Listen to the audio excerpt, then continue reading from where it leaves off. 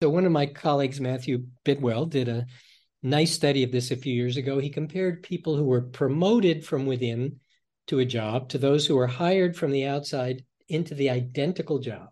Yes. And what he found is the people who were hired from the outside, it took them 3 years to perform as well, to get up to speed, compared to the people who were promoted from within. And Right. it took the people who were promoted from within 7 years to catch up to the pay of people who Oh, were hired from the outside, right? oh, So gee. you pay a salary premium and you suffer a performance hit when you fill those jobs from the outside. Welcome to the Manage Self Lead Others Leadership podcast with Nina Sunday for experienced and aspiring people managers. This show will help you explore ways to become a more intentional leader. Each episode, host Nina Sunday speaks with some of the brightest business minds on the planet who share a passion to elevate and transform team culture. Workplace culture hides in plain sight. Is yours flourishing? Join the movement to make your workplace a better place to work. Are you ready? Because it's time to manage self, lead others. Recently named by HR Magazine as one of the top 5 most influential management thinkers, Peter Cappelli is George W. Taylor Professor of Management, Director, Centre for Human Resources, the Wharton School of the University of Pennsylvania, and has expertise in industrial relations and labour economics. Peter is a regular contributor to the Wall Street Journal and writes for HR Executive Magazine and Harvard Business Review. Author of several books, his latest, published July 2023, Our Least Important Asset, Why the Relentless Focus on Finance and Accounting is Bad for Business and Employees. Welcome, Peter Cappelli. Thank you, Nina. And I've been relishing your book published only a few months ago, Our Least Important Asset, and I have some questions around that. And I was fascinated by a couple of paradoxes that you point out, which I'll bring up later, one about how work gets done and the other one about hiring. But let's just start from the top, which is, why do leaders see employees as liabilities instead of assets?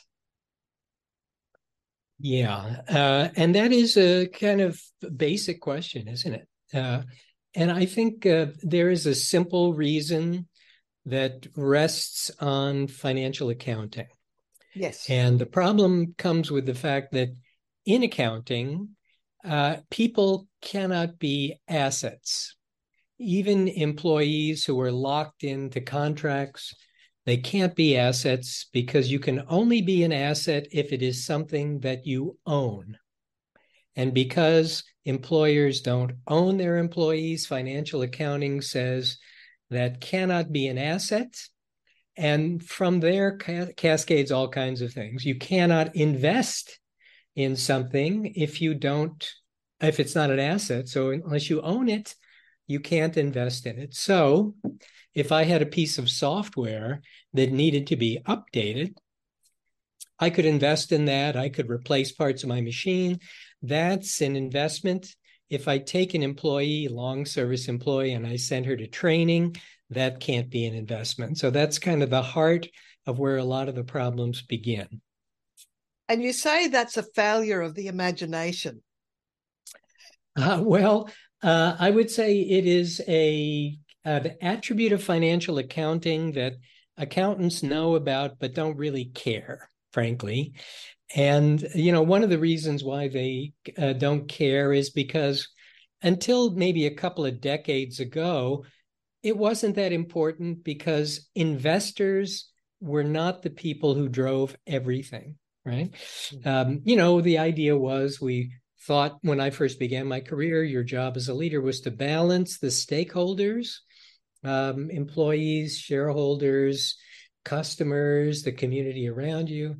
And by the late 1990s, that, at least in the US, but we did it to everybody, I think, was squished down and said, no, it's really all about investors. And the only thing investors see about most companies is financial accounting. So that is why this quirkiness of financial accounting in the last couple of decades becomes massively important. Let me suggest some other things that are quirky because of this. I mean, one is it really undermines any interest you have in training people, because the investors, they might want to know how much you're spending on training, but they can't see it, because right now training costs are bundled into administrative and other expenses, along with the amount of coffee you spend in the use in the office, that sort of stuff. Yeah. So they can't see that. And employment costs they don't like, because they have an assumption that they're fixed costs, even though we can get rid of people, at least in the US, pretty quickly. Here's another part of it, which is quite weird, and that is that a lot of the financial measures are reported on a per employee basis, revenue per employee, Right. profit per employee, right? So I could make those numbers look a lot better if I cut the number of employees. And I can do Yes. that now by replacing my employees with contractors and with leased employees. So leased employees have boomed in the US. Least number of employees, Yeah, because you're right. leasing them from another parent company. Yeah. Right. And so That's a suddenly trend. you look more valuable as a result, and employee benefits get squeezed because those are liabilities on the balance sheet. Now, you do mention that a third of CEOs are engineers, and that there are Yeah. pitfalls of a CEO trained as an engineer. So what's the problem with managers coming from engineering or finance backgrounds? Yeah, I think this is another, maybe a second issue in addition to financial accounting. The people who are CEOs are different now, and they are way disproportionately engineers. Wasn't this much the case for the last 50 years or so anyway? They tended to be partly finance, but a lot of marketing people. And the other thing is they were trained differently. So once you came into the company as an engineer 50 years ago, you were put into a management development program where you basically got a business school education, and then you had a lot of experience hands-on managing people before they let you do anything really important. Right. All that's gone now, right? All that management development gone. So the problem now is if you're an engineer and you come into the workplace, you've never seen anything about management. And you have a view of how things work, which is very much a kind of optimization view. And a lot of that is, when you think about managing people, it's as if people are kind of robots, and what we want to do is minimize costs and, treat them as part of the machinery. And, this has been a problem for 100 years, but we spent a lot of time before trying to make sure that engineers kept both the optimization understanding and the rigorous thinking, and understood enough about human psychology to not overdo it. Exactly. A basic understanding of human psychology with a dash of emotional intelligence. That's what this whole podcast is all about. We're, Yep. around episode 120 these days. Yeah. Right. Yes. Right. And we cut that out. So now you have engineers going right from engineering into management. They really don't know anything about managing people. They get to the top of these companies often very quickly, especially if they start them. The whole Silicon Valley industry is mainly people who were engineers or thought like engineers, never had any management experience, and their companies were hugely successful. They're at the very top. That's the way they think of things, right? No management training, no management development. But now you're running a company with 100,000 employees, so yeah, that's a problem. Well, one of the things you pointed out is that the goal of organizations, or trend you've noticed, is to have as few people as possible, even if it increases costs everywhere. And you suggest that that's fairly inefficient. Yeah. And the reason, again, is, the way financial accounting works. We don't like employment costs. Employers and investors think they're bad. They think they're kind of fixed. So we could squeeze those down, and we can squeeze down our overhead, which are administrative costs. And you mentioned hiring before. That's maybe the best answer. The best example of this. So we don't spend any money on hiring. And here's a classic example of this. It's just crazy. We used to have recruiters who were, not particularly well-paid people, but they were experts on finding talent and hiring people, figuring out who to hire. Yeah. So we cut those people, and instead we push the task onto managers. Right. So now managers, you hire your own people. And the managers, of course, don't know what they're doing, and they're super busy doing other things. So in no way is that efficient. But Well, in they've terms never of been trained how to hire. yeah, they don't know what they're doing. Oh. And what so instead of these recruiters who knew what they were doing and were relatively cheap, we drop them, but our headcount drops, our employment costs go down, our managers don't have the ability to make good hires. We hire lousy people, they quit, we have to replace them. And to really see this, you could see what companies keep track of. Yeah. They keep track of cost per hire, Yes. time to fill positions, which, by the way, is going up, time to fill, Well, because yeah. they don't know what they're doing. But also, in Australia, the number of people available for jobs is much less than before the pandemic, and I don't know if it's similar in the United States. Well, yeah, that's part of it, but it was going up even when there were people to hire. And the reason is because they're not good at it. They don't know how to hire. But what they don't track is, are we hiring good people? Yes, that's right. Which is just insane, right? Now, you've brought up in your hiring chapter, which I found really fascinating, the paradox around passive and active candidates, and the fact that some people call it headhunting. Is that an old term or? Yeah, well, it's a good one. Yeah, it's a good one. But the idea of headhunting, which is you find somebody already in a job, and you assume because they're not looking for a job that they must be good.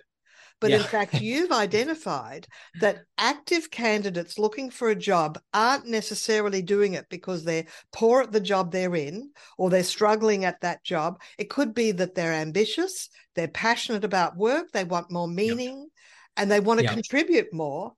But but you've actually done some research to identify that the success rate of hiring or seeking passive candidates to bring them on board, they're more interested in the money. It's like, what money are you going to give me to make me want to move? And they're not necessarily more successful than an active candidate. In fact, they're less successful. That's an interesting paradox. Yeah, that's right. And I'd like to take credit for that, but it was actually other people's data, particularly LinkedIn, that found it. But you may know the famous quote from Groucho Marx, who said, I'd never join any club that would have me as a member. And that is exactly what's going on here. If they're applying to work for us, that means they must want to be leaving their company. There must be something wrong with them, is basically what's going through people's heads. And they think, well, people who are happy someplace, they must be good. Well, it could be that they're happy someplace because they've got a very cushy, easy job in a place that's not threatening. And, we know that the active candidates are people who want to advance. Yeah. So the only way you'll get a passive candidate to move is if you pay them a lot more money because they're happy where they are, right? So, it doesn't make a lot of sense. So for any line manager, middle manager, senior C-suite manager listening to this, your advice would be always advertise for a role so people self-select their interest in that role. So spend money on advertising widely to attract people. Let them self-select. Don't approach people. Yeah, don't assume that the people who are applying for you are people who are troublesome or problems. Yes. But, the bigger thing, Nina, is that we should be trying to develop our talent from within. And this is something in the US that has not happened, has actually declined. So I saw a survey of the US, but I just saw one in the UK was even worse. In the US, it was almost 60% of managers reported they had received no training on being a manager. And in the UK, the figure was over 80%. We're just not training for people.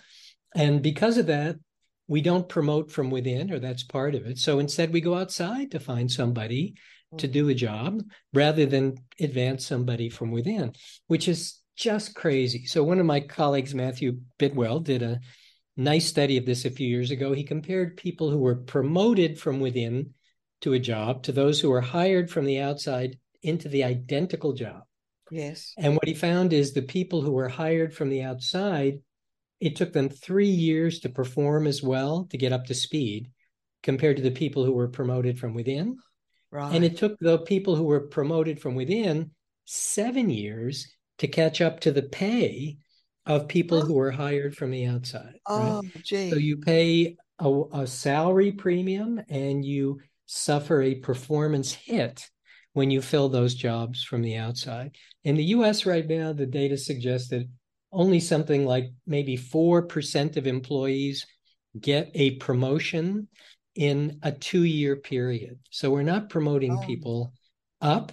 We are hiring them from the outside in, right? So it's not a great thing. Why do you think it takes longer for someone from the outside to reach that area of or that sweet spot of expertise compared to someone who's promoted from within? What's the reason for that? Yeah, well, they don't know the place. They don't know how things work. They don't know the people, They don't have any informal mentoring connections. Right. Yep. They don't do anything. We cut that too.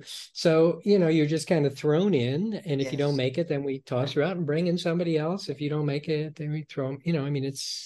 It's so penny wise and pound foolish, right? Which should have been the subtitle of the book, but it's a little too Anglo-Saxon, I guess. True. Now, the other paradox I noticed was in your chapter, How Work Gets Done, in our least important asset. You describe how at the start of the recent pandemic shutdowns, when the pandemic shutdowns, when 70% of office workers were sent home to work, and because the feeling was we're all in this together, employees were trusted to get the job done, and they did, because they were trusted and they did accept that responsibility. Now, then came a shift to use monitoring software on the assumption that left to their own devices, people would goof off. So what's the situation now? Well, it's a really good question. I think in fairness to people who have a more conservative view of human nature, it probably wasn't simply that we asked employees for their help. They were also pretty grateful to even have a job and to be able to work from home and not get sick out in the public and pick up the virus, So there was a lot of coming together on that. But yeah, there's certainly was a move to try to monitor people who are working from home, and it's still going on. I think in the US it's been tempered a little bit in recent months simply by an effort to try to get everybody to come back to the office, right, where we can watch you. But I think there is this underlying assumption that if you're not where we can see you, you probably are goofing off. So there's a lot of money spent on monitoring. Yeah. You hear lots of stories where people are maybe taking time off, maybe in the middle of the afternoon to pick up their children from school, then going back to work and then maybe having dinner, then going back to their email. So actually the day is spread longer because they're at home and they're capable to check in. And that... Yeah, right. No, that's absolutely right. And the evidence suggests that the day is maybe a little more than an hour longer when people are working remotely. And that there is this second shift, particularly for parents, that after dinner they go back to work, right? So yeah, they're working hard. Well, they're working certainly longer, but they have some control over their time, and people like control, Well, we're sort of coming to the end of our time, but there are two little topics I want to make sure I cover. One is psychological safety, because that's an area that I sometimes speak on. And you've sort of mentioned that it's needed in creative situations, but in routine work, it can have negative consequences. So can you give us that nuance, please? So this is a paper that was done by my colleagues, Liat Eldor, in particular. It was sort of her data. And what we want to do is minimize costs and, treat them as part of the machinery. And, this has been a problem for 100 years, but we spent a lot of time before trying to make sure that engineers kept both the optimization understanding and the rigorous thinking and understood enough about human psychology to not overdo it. Exactly. A basic understanding of human psychology with a dash of emotional intelligence. That's what this whole podcast is all about. We're, Yep. around episode 120 these days. Yeah. Right. Yes. Right. And we cut that out. So now you have engineers going right from engineering into management. They really don't know anything about managing people. They get to the top of these companies often very quickly, especially if they start them. The whole Silicon Valley industry is mainly people who were engineers or thought like engineers, never had any management experience, and their companies were hugely successful. They're at the very top. That's the way they think of things, right? No management training, no management development, but now you're running a company with 100,000 employees, so Yeah. that's a problem. So it's wonderful that you've created this book. So obviously you're passionate about the potential for change or the need for change. You're in your work at the Wharton School of the University of Pennsylvania. Are you able to try and influence a change in people's approach to managing people, leading people? Well, we try. The problem is there are also lots of counter voices. And the counter voices come from optimization sort of thinking. They come from particularly the outside community. So our students are shaped more by what the business press thinks Right. and says, and what they believe are the smart, successful things to do. And a lot of that is not about managing people carefully.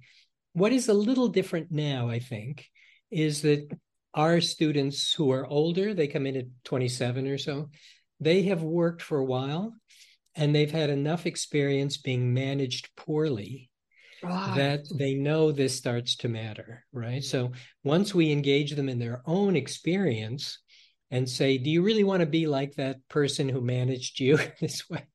Then you can kind of get their attention. There are some jobs where you really don't want any creativity.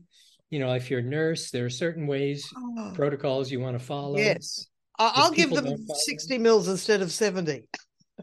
yeah, No. if they don't follow the protocols, that is a mistake, Yeah. probably consequences.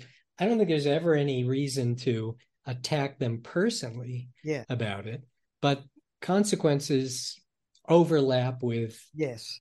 a sense of safety. So it's wonderful that you've created this book. So obviously you're passionate about the potential for change or the need for change. You're in your work at the Wharton School of the University of Pennsylvania. Are you able to try and influence a change in people's approach to managing people, leading people? Well, we try. The problem is there are also lots of counter voices. And the counter voices come from optimization sort of thinking. They come from particularly the outside community. So our students are shaped more by what the business press thinks Right. and says, and what they believe are the smart, successful things to do. And a lot of that is not about managing people carefully.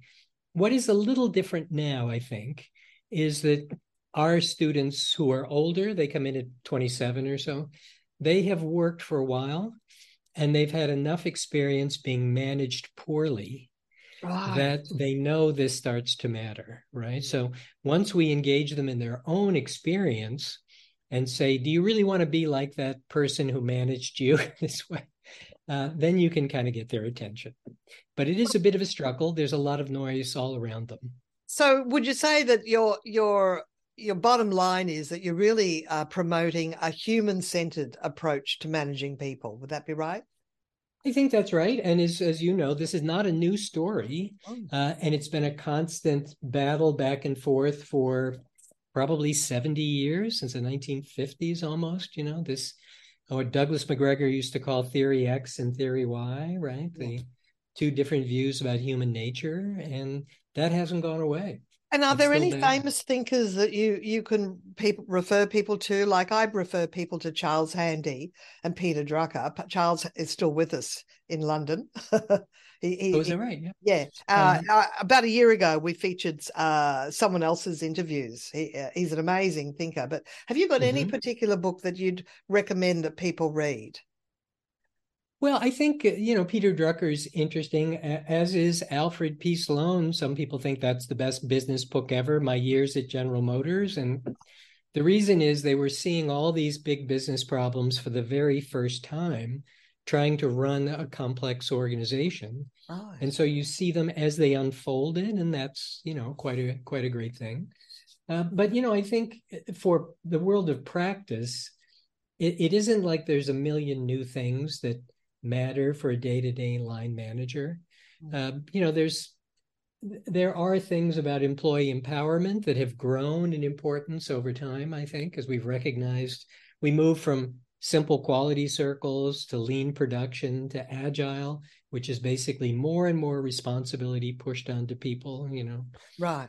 So it's not like it's new ideas that we need so much as more execution of them, more people willing to pay attention to them. Right. And that's been the hard part.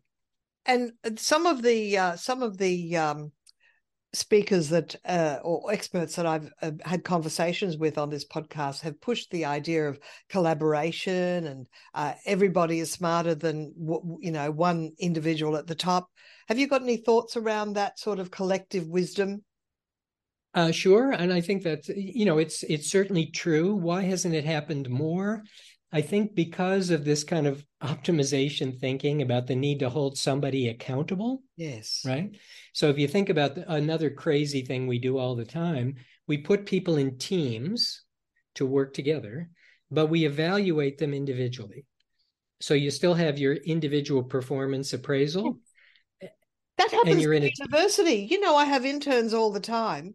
They're doing a group project, but they're being evaluated as an individual. And obviously the interns I have great work ethic, and they're complaining about the one person that's doing nothing. Yeah. Which affects their overall. Sure. Well, but I think, Nina, the point of that is in a safer environment, can we help them understand how to deal with that problem? Because they're going to see it again, yes, right? They're going to see it again. That's true. So, why kid them? This is life, right? Well, just to close off, Peter, and it's just been a fascinating conversation, and I'm truly privileged to have it. How can people connect with you? And of course, you don't have a side hustle like coaching or anything like that, do you? Or do you? No, I don't really. But the beauty of being named Cappelli with 2 P's and 2 L's, there's not a million of us, So, Peter Cappelli, if you just put that in, you'll find me. Yeah. I'm at the Wharton School, and I'm certainly happy to talk to people and point them to things that might be useful for them. That's lovely. Well, it's been a true pleasure and a joy to speak with you today. So thank you so much for your time and your expertise. Really appreciate it. My pleasure. And much success with your book, Our Least Important Asset. Cheers. This episode, I spoke with Peter Cappelli, Professor of Management at the Wharton School of the University of Pennsylvania, author of multiple books, including his latest, Our Least Important Asset. Let me know what you think, either by connecting with me on LinkedIn or sign up for my newsletter at brainpowertraining.com.au or ninasunday.com. Join our community who's passionate about reshaping workplace culture, and check out the people who help make this podcast happen. Apex Trader Funding, episode 106, and Dan Silberberg's Leader Council, multiple episodes on this podcast. Until next time, enjoy good things. Nina Sunday is on a mission to help leaders transform culture. To book Nina Sunday CSP to speak at your conference, visit ninasunday.com to request a proposal. Nina travels from Brisbane, Australia for in-person presentations Australia-wide. Twice certified virtual presenter, Nina Sunday presents virtually, globally, for any time zone. This podcast is a part of the C-Suite Radio Network. For more top business podcasts, visit c-suiteradio.com.